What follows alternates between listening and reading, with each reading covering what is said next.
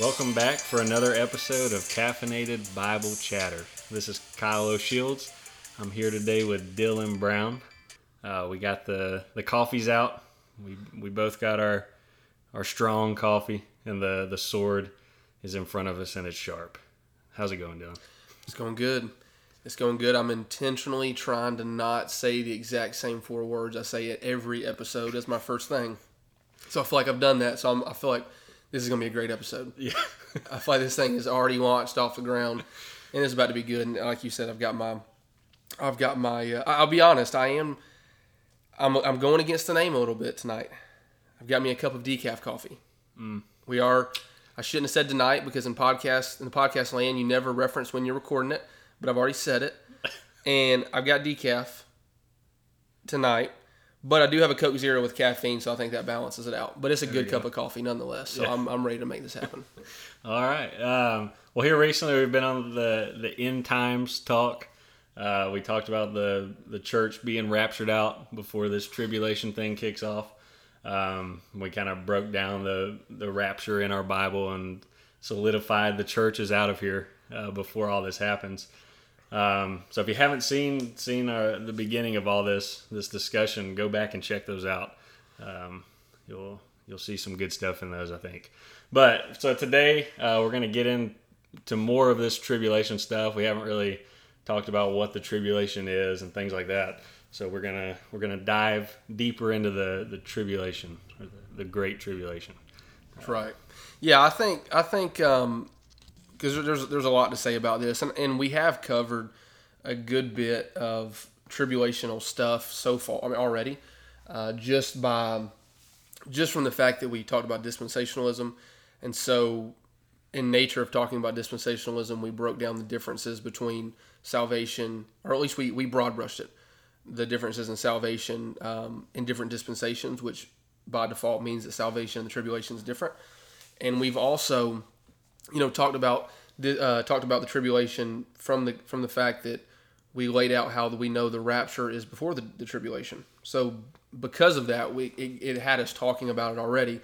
And so the goal in all of this is when we started this end time stuff, this little series, if you will, or whatever you want to call it. We started with the rapture because that's the next thing on the prophetic calendar. And so we talked about the rapture, and after the rapture, you've got a couple of things going on. You've got the tribulation going on after the rapture. Now I'll say more about this, but it doesn't happen immediately after the rapture. Okay, now we'll again say more about that. There is a slight delay in time. Not sure exactly how long that delay is, but nonetheless, the tribulation is the thing that happens after the rapture. And then the rest of us, the Christians that are raptured out, the dead in Christ shall rise first. We talked about that. And then we which are alive and remain shall be caught up together with them, and we'll be with the Lord forever at that point. But while the rest of the world is still here on earth, eventually going through the tribulation, we will be being judged at the judgment seat of Christ. So we will follow up this episode, or however long it takes us to hit the tribulation. We'll follow that up with the judgment seat, because that's what they're going on at the same time. So it's sort of like if you're watching growing up watching a TV episode of something, they would pan between the brother, and on one screen something's going on in his life, and then the sisters got something going on, and they're going on at the same time, but it's showing you both perspectives. That's sort of what we have going on with the tribulation for the world that's lost, and then the judgment seat of Christ for those of us that are saved. So the tribulation, the Great Tribulation, boy, it's coming soon. It's coming soon, probably next year. Just kidding. Just kidding. We're just goofing around here, having a good time. But let's go to Matthew 24, Big Cal. I think so. If you're wanting to study out, I'd always recommend that as a listener, and we appreciate all of our listeners out there. It's been a couple episodes since we've said something about that, but we keep getting more downloads, and YouTube's picked up some, and so we're grateful for your ear. Yeah, if you haven't seen the YouTube channel yet and you're only on the podcast, check out the YouTube too. Yes. Get those subscribers Absolutely. Absolutely. And that ear reference was for you, Tori. She cringed last time I said we're grateful. We cherish your ear. So I'm going to keep referencing that. I like that. So the Great Tribulation. So if you're wanting to study this on your own, which that's where I was going, is I always recommend you doing your own stuff on this. There's several places that we look at when we're studying the tribulation. Matthew 24 is a popular one. The whole book of Revelation, chapters 6 through 19, that covers the tribulation. That's mainly where people go. And we'll say, if I don't, Kyle, you hit that. Let's at least don't let me pass that. I sometimes forget to say things, but let's talk about those 4 accounts there in Revelation eventually too.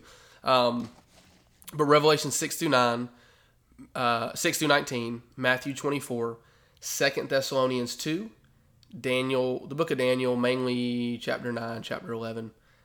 Any other one? I mean, book of Job is a doctrinal picture. There's a lot of pictures of the tribulation, but it doesn't necessarily give us a whole bunch of insight. But the book of Job, it's interesting. There's 42 chapters in the book of Job, and 42 months would be 3.5 years, which is what we believe at least the rough part of the tribulation is, and we'll say more about that too.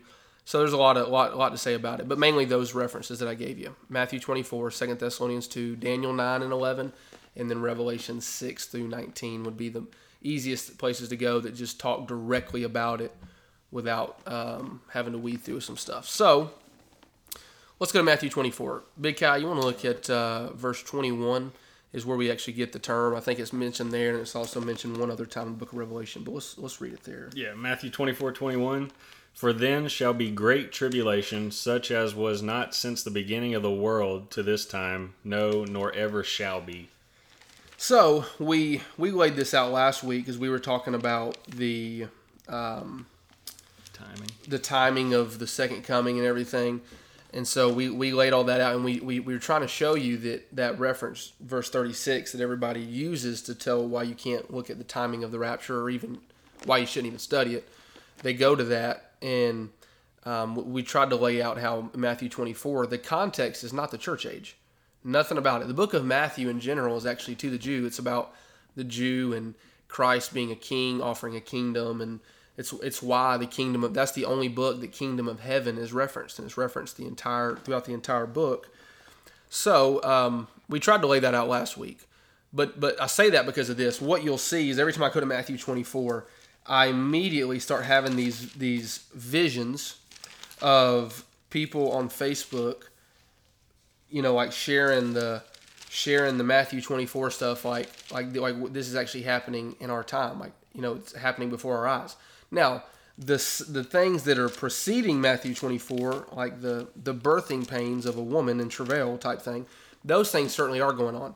But Matthew 24 is not happening before our eyes, because that would mean we're in the tribulation. And we believe that we're not, because that would mean that we're not in the church and we're not saved and a lot more things. But we want to go there because, again, establish this. Matthew 24, the context is the tribulation, and then it eventually leads to the second coming, which we laid that out last week as well, and you can reference that video for that. So this is the way I'd start this. The first thing I would go over, and then I would just remind our listeners of, that we and again we talked about this last week, but that's first of all the timing of the tribulation. So again, we laid this out last week, but that is that the tribulation will be after the rapture. Again, we don't have time to chase that rabbit the whole way through. That's what last episode was for. But just quickly, just to kind of skim this, in case we have some new listeners, Kyle, if you want to grab Revelation 4:1, and then I'm going to go to Revelation 6. So the book of Revelation, as we said, is the most popular. That's where everybody goes for prophecy. It lays everything out prophetically, and you can cross-reference the book of Revelation with Daniel and Ezekiel and a lot of the Old Testament, Matthew 24, like we're doing now, and get some prophecy laid out. But Revelation's where everybody goes. And so Revelation 4:1, we see the rapture take place, and Big Kai's got that reference. Yeah. Revelation 4:1. After this I looked, and behold, a door was opened in heaven, and the first voice which I heard was as it were of a trumpet talking with me, which said, Come up hither, and I will show thee things which must be hereafter. Okay. So that is, again, we talked about this last episode, but that is John. John is the disciple whom Jesus loved, just like the church is. Ephesians 5 talks about Christ loving the church. Okay, and so John is a picture. John is also caught up. He is raptured up. You see that there in that verse, and just like the church will be. Okay, well, that happens at the end of or right after chapter 3. And the first 3 chapters of Revelation are talking continuously about a church, church here, church there, and so it represents the church age.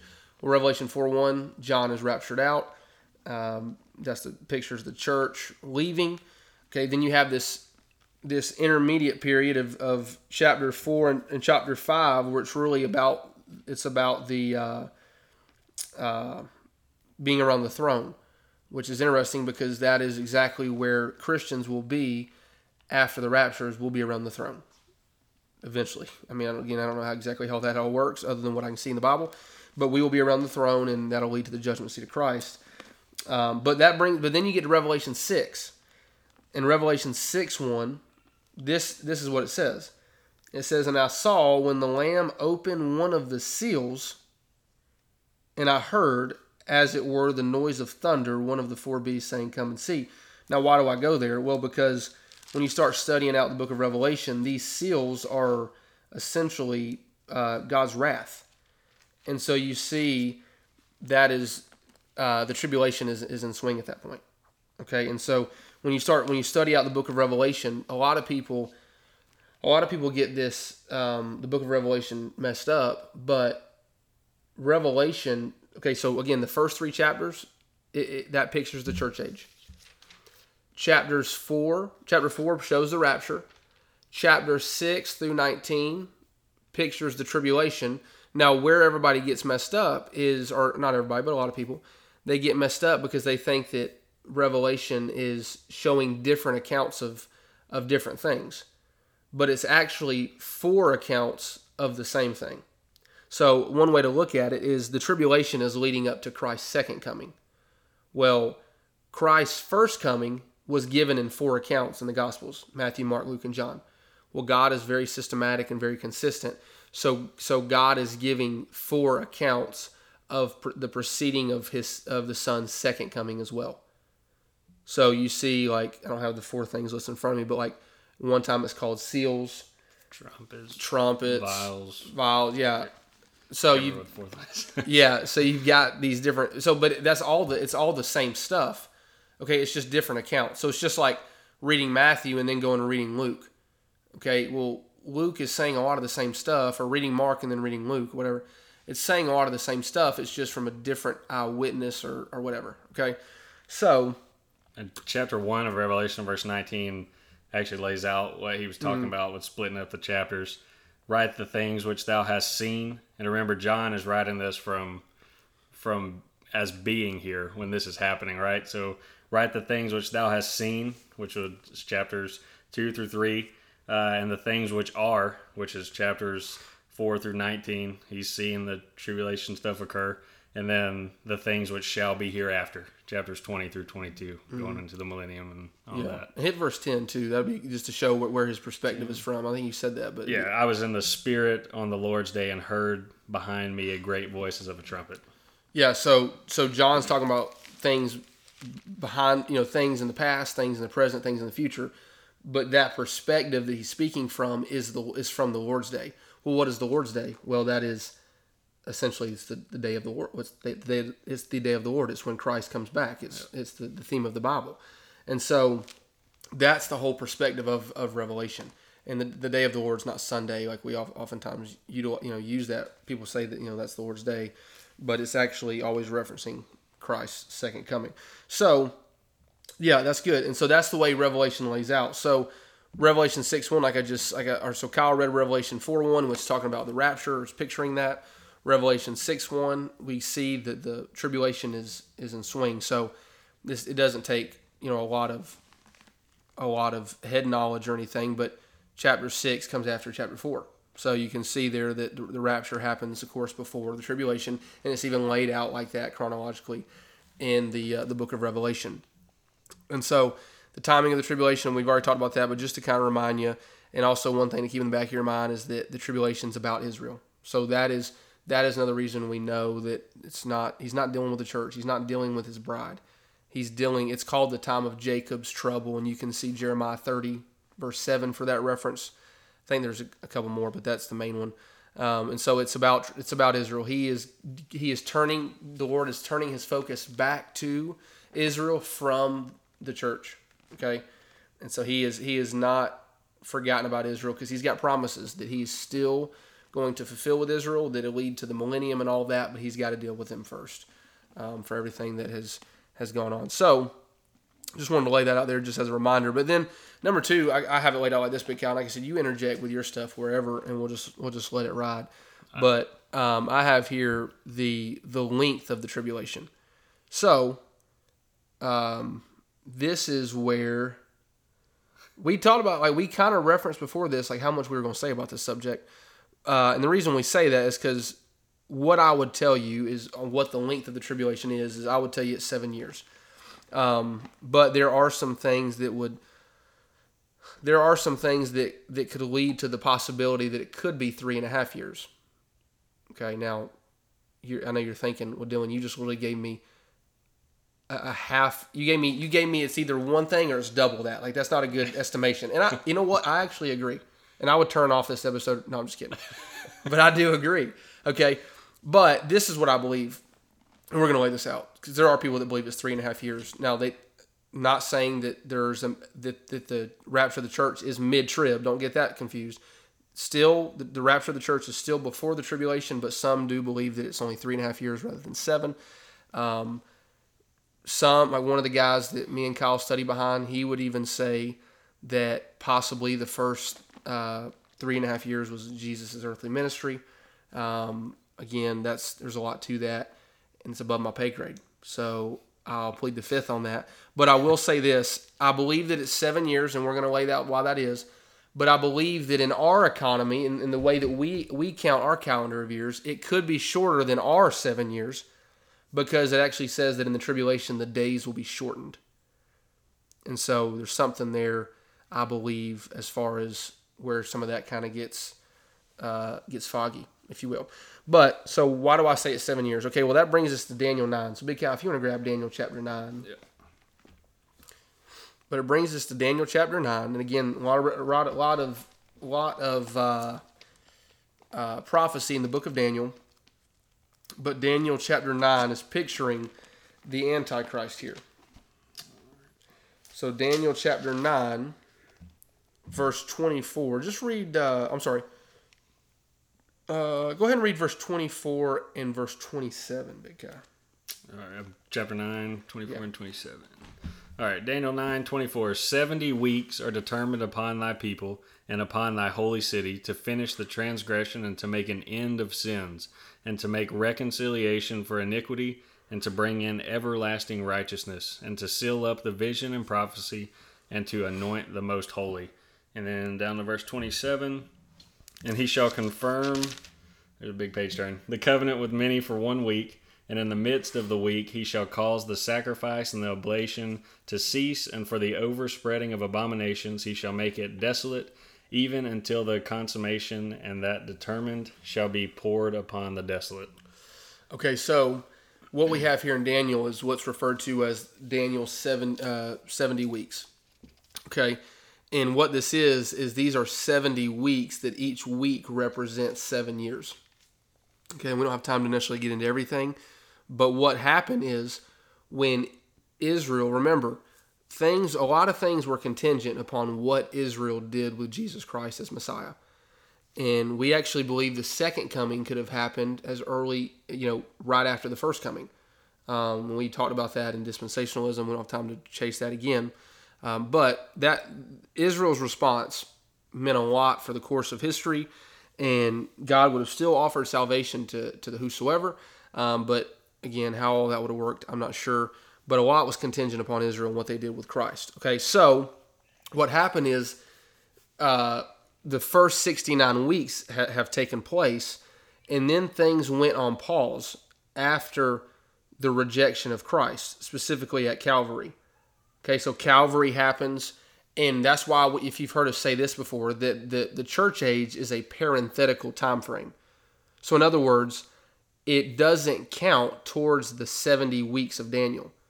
And the reason it's a parenthetical time frame is because God is dealing specifically with the church, with Gentiles, with other people, because of Israel's response to him.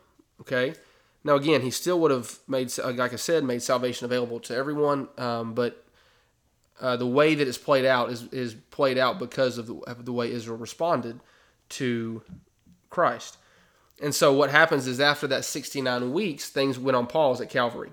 Okay, they crucified the Messiah. Christ still gave them offers to repent in the beginning of Acts through the first 7 chapters of Acts, and they didn't. Okay, and we talked about that transition in the book of Acts. They stoned Stephen.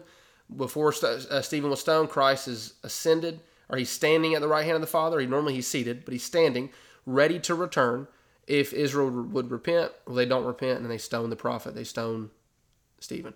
Okay, so it enters this, we're here in this parenthetical time frame called the church age.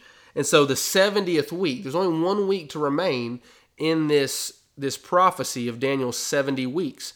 Well, that 70th week is going to be back when God brings his attention back to the nation of Israel. So when does he bring his attention back to the nation of Israel? Well, he does that in the tribulation. Because again, it's the time of Jacob's trouble. Okay? So we're in this pause mode for the last 2,000 years. And so we're waiting. That 70th week does not happen until we see that there is a peace treaty signed, and that the guy that's signing the peace treaty, or that's offering the peace treaty, is the Antichrist, the son of perdition.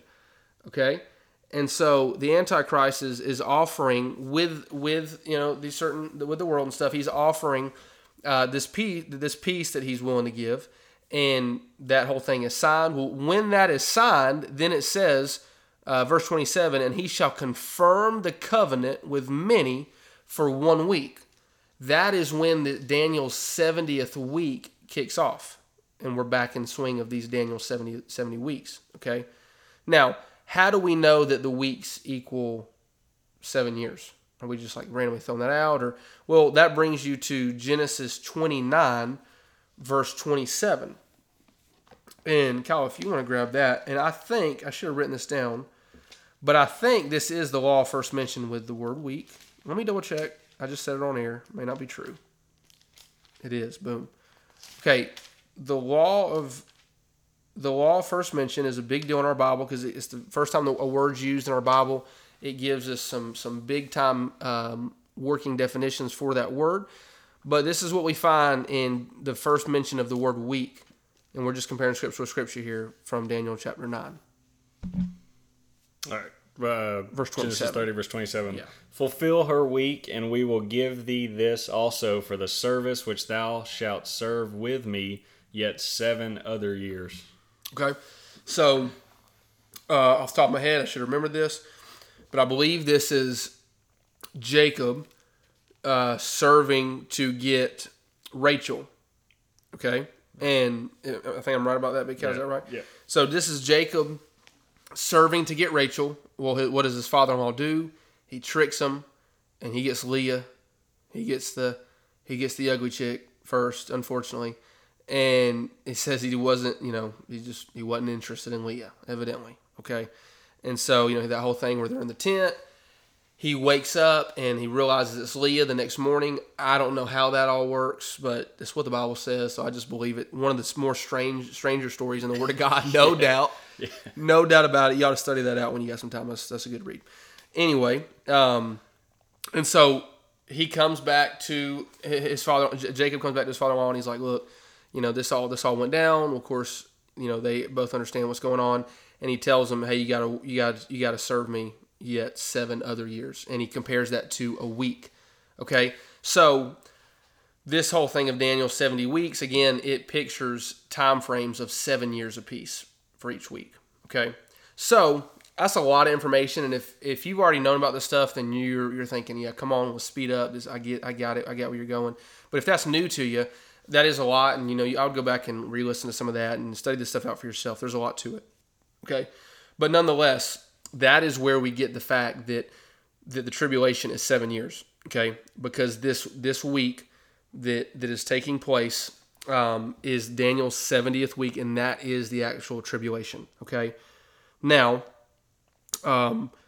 you can also see the third point I wanted to lay out is the transition of the tribulation.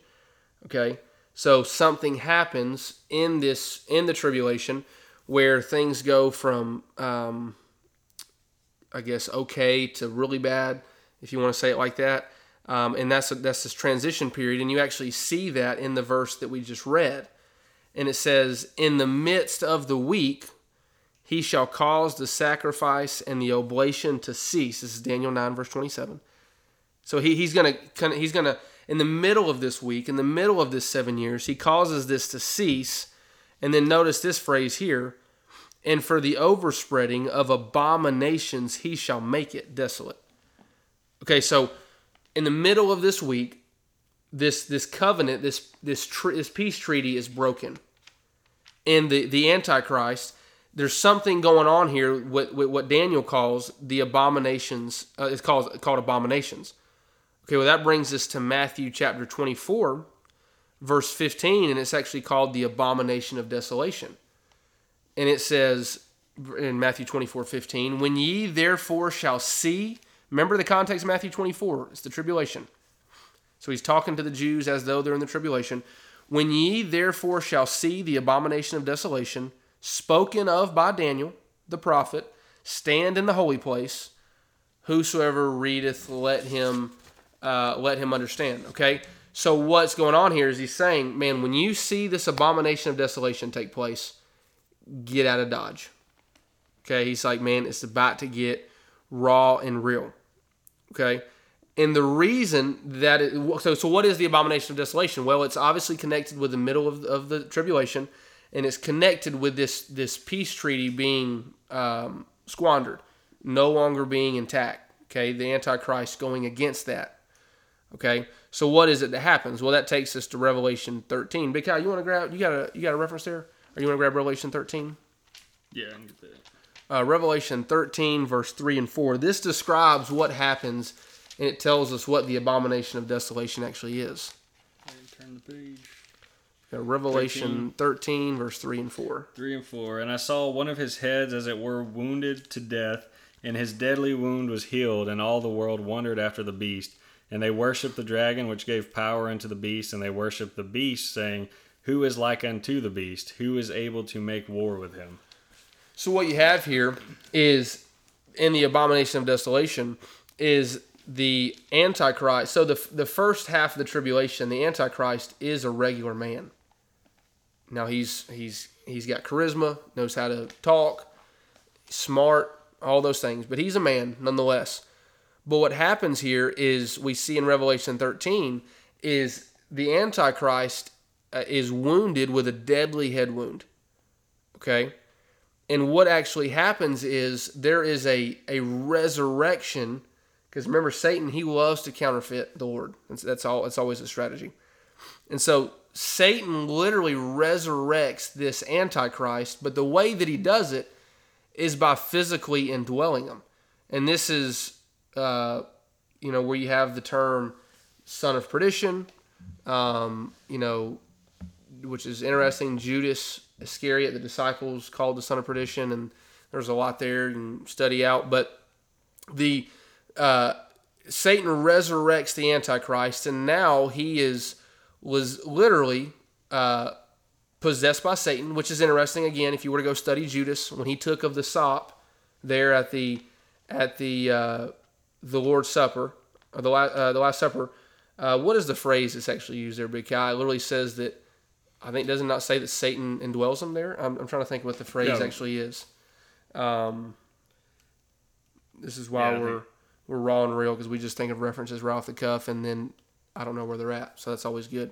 But nonetheless, you ought to study that out. Judas gets indwelled by Satan after the Lord's Supper there, but nonetheless, here in this deal in Revelation, again, the man, the Antichrist, he dies of a deadly head wound. He's then resurrected. Satan resurrects him and indwells him. Okay, at that point, that is when the abomination of desolation takes place. Well, what is the abomination of desolation? Well, it's verse 4. It's when they begin to worship him. And the reason they begin to worship him is because at that point, he claims to be God. And he goes into Jerusalem and he sits down on a throne and says, hey, worship me. I'm the Lord. Yeah, Luke 22:3. Then entered Satan into Judas, surnamed Iscariot, being of the number of the 12. Yeah, that's really interesting. Satan literally enters him, just like he enters the Antichrist, who is Judas Iscariot, here in Revelation 13. Weird stuff, but it's interesting. Okay, so that's the abomination of desolation, and that happens. That's the big transition point in the tribulation. Okay, and he tells the Jews, he says, "Hey, when you see the abomination of desolation, man, get the heck out of Dodge." That's what he's letting them know. The reason is because things go from being somewhat okay to being extremely chaotic. Because at that point, with Satan indwelling the Antichrist, running the show, sitting from a throne in Jerusalem, telling people to worship him, that is where you get this whole thing of the mark of the beast and all of these things. And those that don't take of that, they're not able to buy, they're not able to sell, to trade, they're not able to be part of the economy. And even more than that, man, the Antichrist goes on this crazy tear and all kind of stuff, okay? That is why in in Matthew 24, it says, he that endureth to the end shall be saved.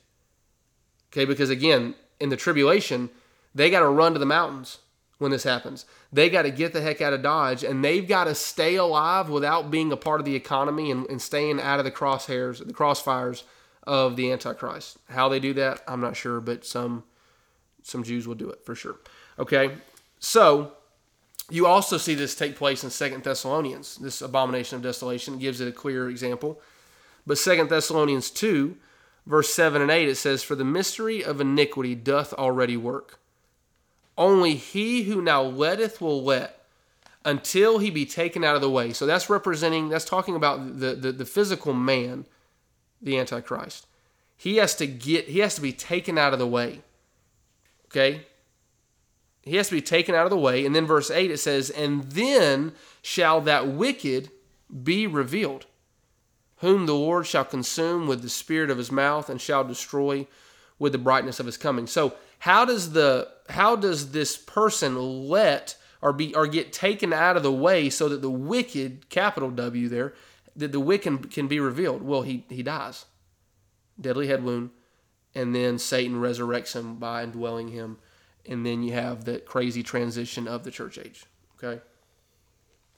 So, there's that. And then number 4, I would lay this out, and that is the terror of the tribulation. Now, this is where everybody always talks about, right here. They're like, man, this is why everybody's so tripped out about the subject of, the rapture being before the tribulation, being, middle of the tribulation, after the tribulation, and we covered all that. But the reason everybody is tripping out about it is because things are crazy in our world today, and they're so scared that it's going to all of a sudden we're going to be in the tribulation out of nowhere. Everybody's looking for the Antichrist and all that, and they're so scared it's going to happen, and we're going to be caught in all the crap that happens in the tribulation. Okay? Well, the reason they think that is because it is a terrible time. Okay? Matthew 24 again. Big Cal, if you want to go to verse 15, Matthew 24, verse 15, and read down to verse 21 here. Yeah. "When ye therefore shall see the abomination of desolation spoken of by Daniel the prophet stand in the holy place, whoso readeth, let him understand. Then let them which be in Judea flee into the mountains. Let him which is on the housetop not come down to take anything out of his house. Neither let him which is in the field return back to take his clothes. And woe unto them that are with child, and to them that give suck in those days.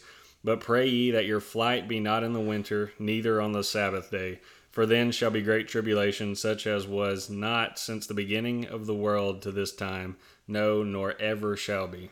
So we see there what I was referencing about when they see the abomination of desolation.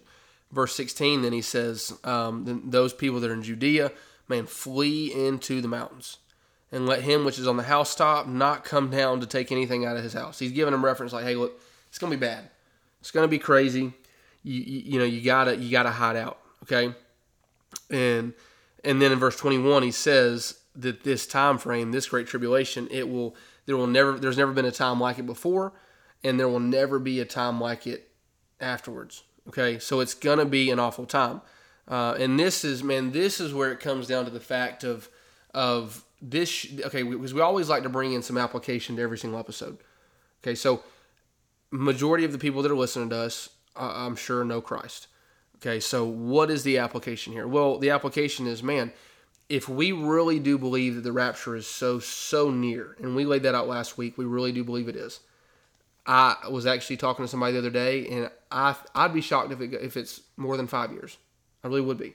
But I laid it out last week. I think it'll be in the next 18 years, and that's weird to say, but I do believe I have scripture to defend that. But nonetheless, it's very close. Okay, so what's our application? Well, man, we all know people that don't know Christ. Or we all know people that at least we don't know if they know Christ. That we're unsure of that. And we don't know if they have a testimony in those things. And so, okay, well, if we believe the rapture is that close, then, man, those people that we know of, that we have access to every single day, these things that we're reading, they will become a reality. They will become a reality for those people that we know if they don't come to know Christ. Okay? Now, we've laid out, okay, how bad will it be? Well, Revelation 14, verse 19 and 20 says, and the angel thrust in his sickle into the earth and gathered the vine of the earth and cast it into the great winepress of the wrath of God. So this is what those seals and those different things are. It's God's wrath. So you look at the world. I'm sure you do this. I do this. You look at the world and you go, how does God allow this crap to happen? How does God allow these people to do what they're doing?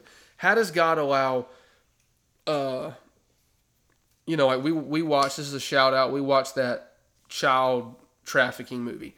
Like something like that. Sound of Freedom. Sound of Freedom. There's a plug. If they want to sponsor this, that'd be great. we watched Sound of Freedom, right? Like, how does God allow that kind of stuff to happen? Like that, to the most innocent people and children, how does God allow people to get away with some of those things? Okay, well, at the end of the day, He's not allowing that. Every deed, no deed goes unpunished, and God is taking record of what's going on. But what happens is God is, that wrath, the very things that causes God to be full of wrath, He is storing those things up. And those things will be released during this time period. Okay? So it says, and back to Revelation 14, verse 19, it says, and cast into the great winepress of the wrath of God, and the winepress was trodden without the city, and blood came out of the winepress, even unto the horses' bridles, by the space of 1,600 furlongs. And so, I'm no cowboy. If you know me, that wouldn't shock you. I'm no cowboy, but I know that the horse's bridle is fairly high off the ground. And so if blood's being up to the horse's bridle, well, that's certainly a vicious time. Okay, so again, man, this it is indeed. That's why everybody's so paranoid about, is Matthew 24 going on? Well, because everybody's so scared that the tribulation is going to happen and that we're going to be a part of it and this and that. Which again, we covered that. But nonetheless, man, our application in this is, okay, maybe you're like us and you clearly see it in Scripture that the rapture is before the tribulation. Okay, but that doesn't take away the fact that there could still be loved ones or friends and family, co-workers, people that we know that actually will have to see these things with their physical eye. And man, what a terrible thing that would be. Okay? And so that would bring me to this last thing, and that is, okay, what is the only escape of the tribulation? What is the only way for those people? Maybe it's you. Maybe you don't know Christ and you're listening to this, or some way you found it. Okay, well, how do you bypass this time frame and actually not being a part of this time frame? Okay, well, the only escape is choosing Jesus Christ here and now. Okay, because the problem is, and Big Cal, if you want to go to 2 Thessalonians 2, and I'll go to 1 Thessalonians 4. But if you want to go to 2 Thessalonians 2, verse 7 through 11. If I can find it. Yeah, it's one of them sneaky books. You bypass that thing without even realizing it. There we go. What did you say? 2 Thessalonians 2, verse 7 through 11. Oh. 2, 7 through 11. For the mystery of iniquity doth already work, only he who now letteth will let, until he be taken out of the way.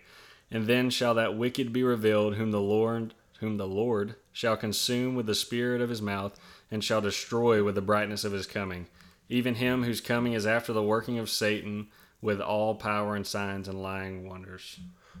We're going out 11, right? Yeah. And with all deceivableness of unrighteousness in them that perish, because they receive not the love of the truth, that they might be saved. And for this cause God shall send them strong delusion, that they should believe a lie.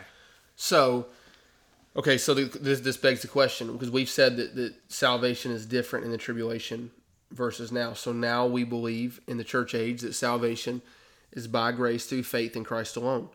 Okay, so somebody can they can believe on Jesus Christ, right? Realize they're a sinner, believe that Jesus paid all the debt at Calvary, believe that he rose again, trust in him by calling upon him for salvation, and be eternally secured right then, knowing Christ, being with Christ for the rest of their life. Okay, awesome promise. Praise the Lord for it. All right, but according to 2 Thessalonians 2, so that begs the question. Okay, well, what if somebody misses the rapture? Like you have these movies that were made in the 90s, Left Behind and all that stuff. What if somebody misses the rapture? Okay, well, what I would tell you is based on the references we just read in 2 Thessalonians 2, notice what verse 10 said again. It said, and with all deceivableness of unrighteousness in them that perish, because they rejected not the love of the truth, that they might be saved. Okay, in verse 11, and for this cause God shall send them strong delusion, that they should believe a lie. So this is what I would tell you. Okay, if somebody has been presented the good news of Jesus Christ, if somebody's been presented here and now the gospel, then man, according to this reference in 2 Thessalonians, even though we believe that people that endure to the end of the tribulation will be saved, it's a faith and work salvation in the tribulation. Even though we are saying that is possible for people, okay, according to 2 Thessalonians 2, if somebody in this dispensation, they're here right now, here and now, and they have had an opportunity to receive Jesus Christ, okay, and they don't receive it, essentially what they're doing is they are receiving not the love of the truth, there in verse 10, that they might be saved. Because that's what happens when we got saved, is we received the love of the truth. We received the truth of the love of Christ, what he did for us. Okay, then in verse 11, because they receive not the truth, verse 11, and for this cause God shall send them strong delusion, that they should believe a lie. You know what lie they're going to believe? They're going to believe that when the abomination of desolation takes place and the Antichrist says that he's God, they're going to believe him. And then by definition, they're not going to endure the end. They're going to take the mark. They're going to take the mark of the beast. They're going to do whatever the Antichrist says. Okay? And what that is going to lead to is eventually them being in the lake of fire for all of eternity. And I'll be honest, I can't wrap my mind around that reality, even though I've heard it my whole life. I can't wrap my mind around the reality that somebody can be in that kind of suffering for eternity. Because in my mind, when I begin to think about that, whenever I think of suffering, I always think about suffering from the context of just getting through it, and then you're on the other side of it. But in that context, there is no getting through it. It is just continuous for eternity. There's no time cap on it. So, man, that's the application for us believers. The application for you, if you're lost and you're listening to this, is that, man, you are hearing, if from nothing else, from this stupid joker that is talking in the mic, sweating his tail off right now in this hot garage. You are hearing the fact that the only way of salvation is Jesus Christ. Okay, and if someone that is hearing that does not receive that truth, does not come to know Christ, then man, when that time does come, when this terrible time does come, you're going to be deceived. And you're going to believe a lie. And you're going to be like a fish on a hook. And you're going to do and believe everything that the Antichrist says and this world system says. Okay? And so, man, that's our application. Verse 12 actually says they'll be damned who believe not the truth. Yeah, so. There you go. Absolutely. The next verse in 2 Thessalonians 2 there. So, man, that is our application for us that know Christ, okay? Is that, man, time is short. If we really believe it's that short, then that ought to motivate us to say, you know what? This is a terrible time. And this is what's coming after the rapture. And I don't want those that I'm around to experience this. Because what's really interesting is after the tribulation, the second coming of Christ takes place. Okay? And then after the 1,000-year reign of Christ, it says that that those that were cast in death and hell, they will be resurrected for a short moment to the great white throne judgment, and they will be judged, and then death and hell will be cast into the lake of fire. And what's weird about that is it says, I think it's 1 Corinthians 6, I think. I'm not positive about that. But it talks about us judging angels. That's a weird reference. Okay? But what we find is that at the great white throne judgment, we will actually be there present. Some believers will be. And some believers will be there present at the great white throne judgment. And I always worry about the fact that, man, if there is somebody there I don't know how all that stuff will shake out. But if there is somebody there somehow that I know and they are standing being judged and I am there present and I was not persistent to continually to evangelize them and give them the gospel, man, what a terrible day that would be. And I've always said this, what's interesting to the Christian is that the tears are not, everybody talks about getting to heaven and the tears are wiped away. The tears are wiped away in Revelation 20, which is after the great white throne judgment. And the reason I believe that is because I believe there can be people that are emotional during the millennium, especially those that are not ruling and reigning with Christ, that didn't surrender all to Christ after their salvation. And I also believe that people will be able to cry during the great white throne judgment when we have people that we know standing before the Lord, being judged, cast into the lake of fire. And man, that's just harsh stuff. But our hope is 1 Thessalonians chapter 4, which says, and this is why the rapture is a comfort, like we talked about 2 weeks ago. But it says, for if we believe that Jesus died and rose again, even so them also which sleep in Jesus will God bring with him. For this we say unto you by the word of the Lord, that we which are alive and remain unto the coming of the Lord shall not prevent them which are asleep. For the Lord himself shall descend from heaven with a shout and the voice of the archangel, this is the rapture here, and with the trump of God, and the dead in Christ shall rise first. Then we which are alive and remain shall be caught up together with them in the clouds to meet the Lord in the air, and so shall we ever be with the Lord. Wherefore, comfort one another with these words. That's a comforting thing. Man, may we take that comfort, the reality that is in that comfort, that is in a personal relationship with Jesus Christ, that bypasses all of these things that we've talked about in this episode. Man, may we share that reality so that it can be a comfort for those that are around us. That's the application. That's the takeaway in all of this for the Christian. So, yeah, that's all I got. Praise the Lord. That ended a little sharper than I thought. Yeah. Yeah. I mean, I don't know if we even want to go here, but if you want to extend this, I have written down like salvation being different in the tribulation. Yeah, let's do it. So obviously with us in the church age, we know we have salvation and eternal security through the shed blood of Jesus Christ, right? But I wrote down Colossians chapter 2, 16 and 17, where Paul tells us about some of these things that will return, right? Let no man therefore judge you in meat or in drink or in respect of any holy day or of the new moon or of the Sabbath days, which are a shadow of things to come, but the body is of Christ. So he's telling us these things that are to come, right? So talking about after the church age.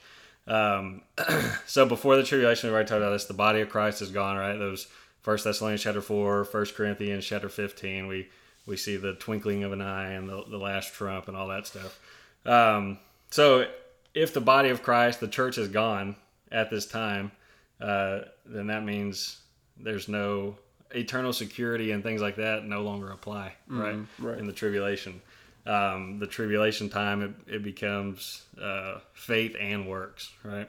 But some of the references for that, Revelation 12, 17, and the dragon was wroth with the woman and went to make war with the remnant of her seed, which keep the commandments of God and have the testimony of Jesus Christ. And then in chapter 14, you see again, here are they that keep the commandments of God and the faith of Jesus. So they have to keep these commandments in the tribulation. There's things they have to do, right? God is commanding them things, and they have to follow through with these things. Revelation chapter 14, 10 and 11. The same shall drink of wine of the wrath of God, which is poured out without mixture into the cup of his indignation, and he shall be tormented with fire and brimstone in the presence of the holy angels and in the presence of the Lamb. And the smoke of their torment ascendeth up forever and ever, and they have no rest day nor night, who worship the beast in his image, whosoever receiveth the mark of his name. So that's what we're talking about if you receive that mark, right? So if you believe on Christ, like the Philippian jailer, right? Or if you confess Christ with your mouth, like the Ethiopian eunuch, and you go get baptized, but then you take the mark of the beast, are you going to go to heaven? Well, no, you lose your salvation, right? Right, absolutely. So there is no eternal security in this time. And then two of the parables that I have marked down here, you can check these out for yourself. We're not going to read all these. But Matthew chapter 12 is the parable of the talents, and that's a tribulation parable, right? And then Luke 19 goes with that, but it's the parable of the pounds, which is one you apply to us. So in Matthew, you see at the end, he didn't do what he was supposed to. Well, he lost his salvation, right? He was gnashing of teeth and all that. They said he was cast into hell pretty much. And then Luke 19, that guy, he doesn't lose his salvation. He just loses rewards, right? Mm-hmm. He loses things he has. So you can see that there's a difference there. There's a clear difference in Matthew and the parable in Luke. So yeah, I mean that works salvation. Some of that Old Testament stuff comes back into play. It's just not believe Jesus died on the cross and he comes to live inside of you, right? Right, absolutely, yeah. And it just shows. I mean, it's like we've talked about with some of these things in this episode and dispensationalism and all that. I mean, there is no better time to be alive. Like there really isn't, and we get it the easiest. Yeah, and it just shows you like how amazing the gift of eternal life truly is. Like Romans 6:23 talks about it being the gift of eternal life. Ephesians 2:8-9 talks about it being the gift of eternal life. It's not of works, lest any man should boast. Okay, talking about us in the church age. Okay, again, why somebody would not take up this offer? I mean, again, what do you do with a gift? You receive a gift. There's no strings attached. God's not telling us to live it. He can live it through us as we surrender to Him day by day. But He is not telling us in ourselves, in and of ourselves, of our flesh, to live it. It's not about that. It's receiving a gift by faith, receiving the person of Jesus Christ by faith, and believing what He's done for you is sufficient to cover your sin debt. So, man, there's an old saying. I like it. I reference it all the time. But we talk about the gospel being good news. Well, good news is only good news, as the old preacher always said. Good news is only good news if it gets there on time. And so truly, if the rapture is as close as we believe it is, and we believe it's close, very close. I mean, look around. Times are crazy. Times are nuts. And so we believe it's close. And more than just for times being crazy, we believe it's close because of the parameters we see in the Word of God, as we talked about last week. But nonetheless, again, good news is only good news if it gets there on time. May this motivate us if we're going to believe John 3:16, if we're going to believe Romans 10:9, if we're going to believe Jeremiah 29:13, all these verses that people love to quote, all good stuff. Then if we're going to believe those, man, we got to believe, just like we talked about taking the Bible literally, we got to believe the things we just laid out in this episode literally, that these things are literally going to happen, that they're literally going to take place. And man, those that don't come to know, those that don't receive this love of the truth, as 2 Thessalonians talked about, man, they're going to be deceived. And they are going to experience the very things that we talked about. And what's so terrible is, man, though they're experiencing these terrible things, what's coming down the pipe is not any better. It's actually worse for all of eternity. So, man, may we be proactive to show them, man, this is the only way in Jesus Christ. And and again, that can the very reality of this calling us to evangelize. You know what? It'll roll us into next week, where I believe, talking about the judgment seat of Christ. Yeah.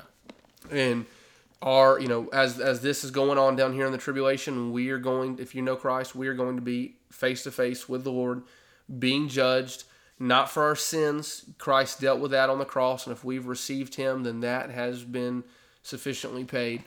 But we are going to be judged based on our works, based on our stewardship with the grace of God in our lives. What did we do with the Lord Jesus? What did we do with his word? Did we invest in eternal things, or did we invest our lives in temporal things? And man, one of the best ways to invest our lives in eternal things is evangelism. It is giving ourselves to preaching the gospel, to sharing the gospel with the lost that are around us. Because at the end of the day, we've probably said this before on here, something we say a lot, but at the end of the day, there's only two things that are eternal that we have physical access to, and that is the souls of men and the Word of God. So may we take the Word of God and invest it into the souls of men, because time is short. No doubt about it. Yep. Yeah, I think these last two episodes, can we know the timing of the rapture and talking about the tribulation, it should definitely challenge us, challenge us to get out there because time's short, right? But yeah, thanks for tuning in and listening to another episode of this. Like Dylan said, the judgment seat will be coming next, and that should also challenge us, not just to tell others that this thing's happening soon, but that should challenge ourselves, knowing that this judgment seat is coming. We're going to be standing right before the throne, That's a scary thought, actually. Yeah. But all right, thanks for tuning in. We'll see you all on the next one.